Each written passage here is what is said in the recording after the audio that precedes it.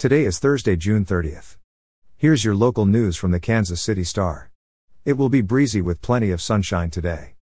The high in Kansas City is 92 degrees.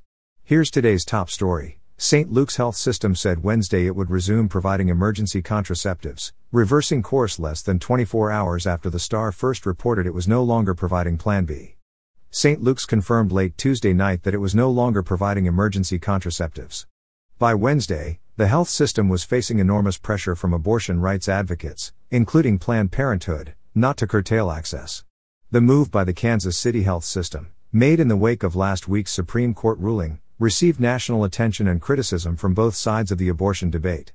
Ultimately, St. Luke's said it was changing course after Missouri Attorney General Eric Schmitt and Governor Mike Parson, both Republicans, gave assurances that the state's new abortion ban doesn't affect contraception.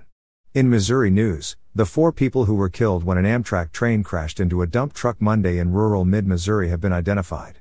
The driver of the truck was identified as Billy Barton II, 54, of Brookfield, Missouri, the Missouri State Highway Patrol announced on Wednesday.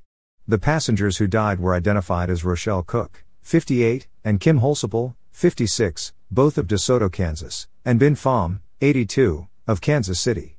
Cook and Holsipple were declared dead at the scene, the Highway Patrol said. Pham was pronounced dead Tuesday at a hospital in Columbia. The Amtrak crashed Monday afternoon in Mendon, about 115 miles northeast of Kansas City. It left 150 people injured. As of Wednesday, at least 13 remained hospitalized.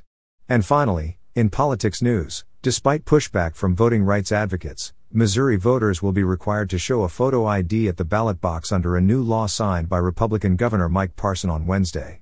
The sweeping new law, sponsored by Representative John Simmons, a Washington Republican, prohibits touchscreen voting machines after 2024 and allows the Missouri Secretary of State to audit voter rolls.